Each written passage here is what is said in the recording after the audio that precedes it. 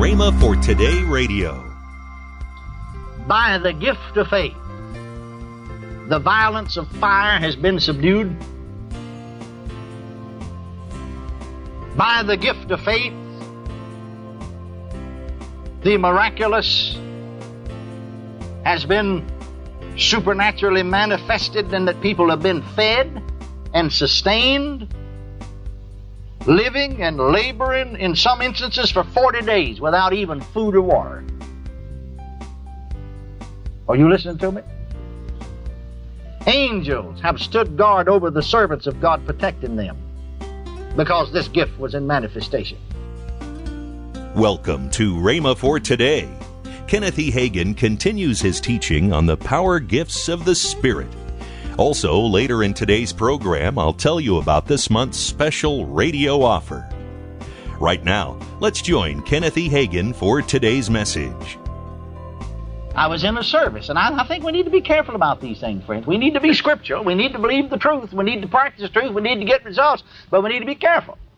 This wasn't my particular service, but it's another service, and a man was talking along this line. I didn't agree with some of his methods, but I stayed with him just to hear what he did have to say. And then after the service, well, I remember two ministers, I'm sure there are other ministers than that there, but they were two full gospel men. One of them was a Pentecostal holiness evangelist. And he came to me almost crying. He said, Brother Hagin, he said, I was in that service, and I went up just to shake hands with this man that was doing the preaching, you see. And he said, when I shook hands with him, told him I enjoyed it. I didn't understand everything that's going on, but I just give him the benefit of the doubt. He knows more about some of these things than I do, I guess, and tell him and so he said, while he had to hold my hand, said, "You've got a devil in you." I said, have I? See, here's Pentecostal holiness evangelist. He said, yeah. Well, I said, what kind? He said, "You got a devil of resentment in you. I'm going to cast that out of it." So he cast it out of him. But the fellow come to me and he said, if I got any resentment in my heart towards anybody, I don't know it. If I've got that in me, I don't know it. I think you would if you did. I think you would know it. Don't you think so? See? Well, he said, that really confused me. I was sort of going along with it until then, but that really confused me. I started checking up on myself. Have I got something in me that I don't have in me? I mean, and he said, if I've got any resentment in my heart towards anybody, I don't know it. I don't, he said. I know I don't. I said, well, I'm sure if you did, you'd know it. I mean, I'd know whether I had any resentment towards anybody or not, wouldn't you? Fella didn't know whether he did not. Either he doesn't, or else he's crazy, one of the two, if he don't know. Because you do know. You do know. Well, then another minister came to me. He said, Brother Hagin, I was in that service. He said, I went up to shake hands with that fellow afterwards. He was doing the preaching and all this, and he said, he had a hold of my hand. This fellow was confused. He said, I'm confused now. I said, well, what am I? Well, he said, I had a devil in me. Or an evil spirit in me. I said, well, what kind did you have? And so he told him what kind of a spirit he had. And then he said to me, he said, well, if I do, I sure don't know it. He said, that's not my case. That's not me. I don't have anything like that. Again, he sort of had something against somebody. You see, a fellow minister. He had envy, and he had hate, you see, and ill will towards a fellow minister. He said, I don't. Before God Almighty, if I died this minute and went into God's presence, I don't have anything in my heart against anybody, much less a minister. Now, don't you know he'd know whether he did or not? But I think what happened to this fellow, I think this man who's doing this preaching is a perfectly good fellow and had a perfectly good ministry. But I think that you get sometimes on any one subject and just keep building on it till you get to the extreme on it and get out of balance. One thing I pray God help me to stay balanced. Now, water baptism is a Bible subject. It's scriptural. It's biblical. I believe in water baptism, don't you? And yet there are people that's taken water baptism and built it all out of balance. They'll tell you if you're not baptized in water, you're not saved. And that finally some of them even tell you that's what saves you. Well, that's the truth. That's the truth. That's the truth. That's what saves you. And then others will tell you, unless you're baptized in water, by a certain formula, we don't care. And then some of them, even who baptized by the same formula, said, unless I done it, you're not saved. Well, I heard one say that on the radio. Said, he's baptized in the name of Jesus only. And I heard him say right on the radio, I'm not talking about what somebody told me. He said, I don't care how many of you people have been baptized in the name of Jesus only, you're not saved unless I did it. I'm the only one authorized to do it. And none of you will ever go to heaven unless I do it, unless I baptize you in water in the name of Jesus, so that leaves all of us out. I'd just soon hear donkey bread midnight to 10 born. In fact, I'd rather, because he wouldn't do so much harm. Nobody's paying any attention to that donkey braying. Are you still out there or are you going home? Well, now, you see, here's what I'm talking about. Here, I believe in water baptism. I believe in the name of Jesus. But you see, the thing is, you can take water baptism and push it to the extreme. You can take the name of Jesus and push it to the extreme, you see, and do more harm, though you got an actual scriptural basis back here somewhere. You can push it to the extreme and do more harm than good. Amen. Can you follow me? Amen. Then not only that, but I believe and know about evil spirits, the devil and demons, and we need to know something about them. But you can take it and build on it, push it to the extreme, do more harm than you can good, until you'll finally just see a devil in everybody. You know, you'll see an evil spirit in everybody. Everybody's got one. Everybody. And people become more devil conscious than they do God conscious. They become more demon conscious than they do Holy Spirit conscious.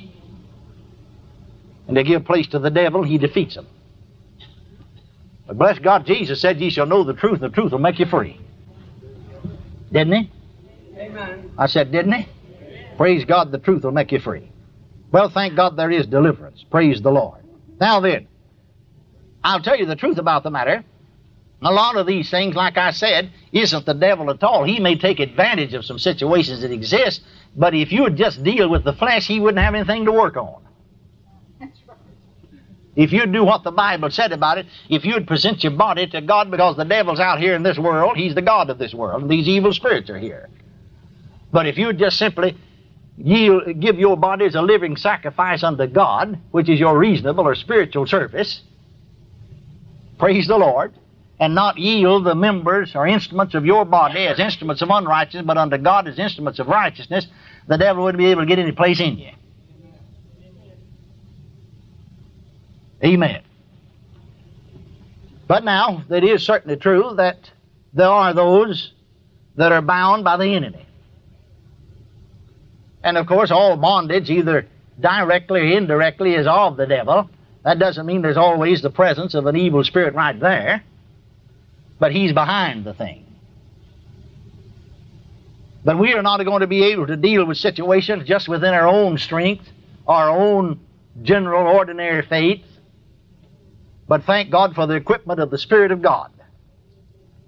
Now then, the gift of faith is used, as I said, to cast out demons, but it's also used to raise the dead. But however, there's more in manifestation.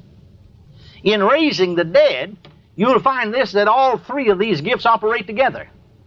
The gift of faith, the working of miracles, and the gifts of healings are all in operation when a person's raised from the dead.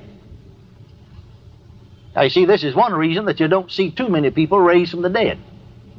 Because some of us may have one or more of these operations, but not too many of us have all of them. Are you listening to me? Now you see, in other words, first of all, in the raising of the dead, if that person, it takes faith to call them back, call their spirit back, you see, because the spirit's left the body. It takes this supernatural faith to do it. See? Amen. And it takes the working of miracles to do a work of miracle, to pull them out of bed like Wigglesworth did and set them on their feet and send them up against the wall and say, start operating. But then it takes gifts of healing, because if they weren't healed, you see, they'd immediately die again. They have to get healed too, don't they? Right. Sure they do. Sure they do. And so actually you have the manifestation of all three of them together on that. Now, in other words, in summing up, we'll say this. By the gift of faith, the violence of fire has been subdued. By the gift of faith, the miraculous has been supernaturally manifested, and that people have been fed and sustained, living and laboring in some instances for 40 days without even food or water. Are you listening to me? Angels have stood guard over the servants of God, protecting them, because this gift was in manifestation. Men have been delivered from the ferocity of beasts, like Daniel, for instance, the lion's den. There has been an inward calm. within the spirit of those in possession of this gift, so that a man condemned to die could sleep on the very eve of his execution. Praise God. That's beyond ordinary faith, isn't it? I've got faith. I believe you have. I know every believer does, whether you use it or not. But I don't know whether I'm supposed to be executed in the morning or not. I could just sleep like a baby. Could you? It'd take a little supernatural faith beyond the natural to do that. Beyond the ordinary common human faith. You see what I mean?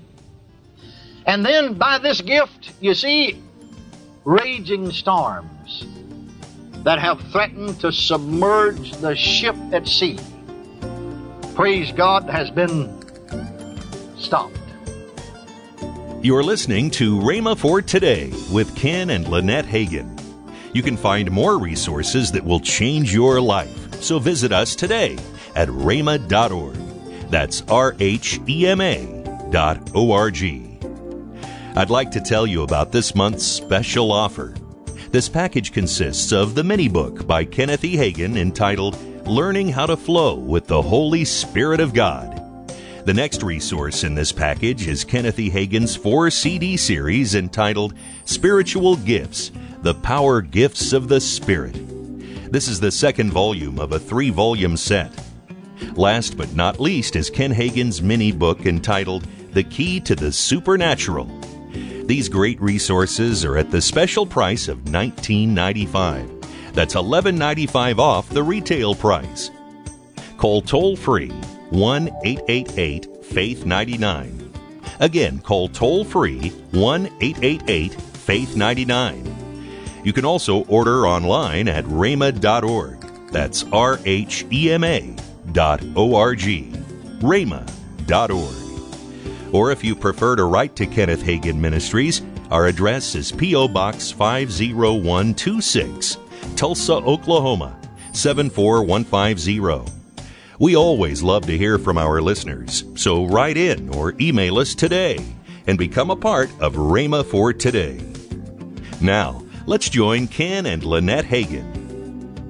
You know what's going to happen in just, a couple of weeks or so?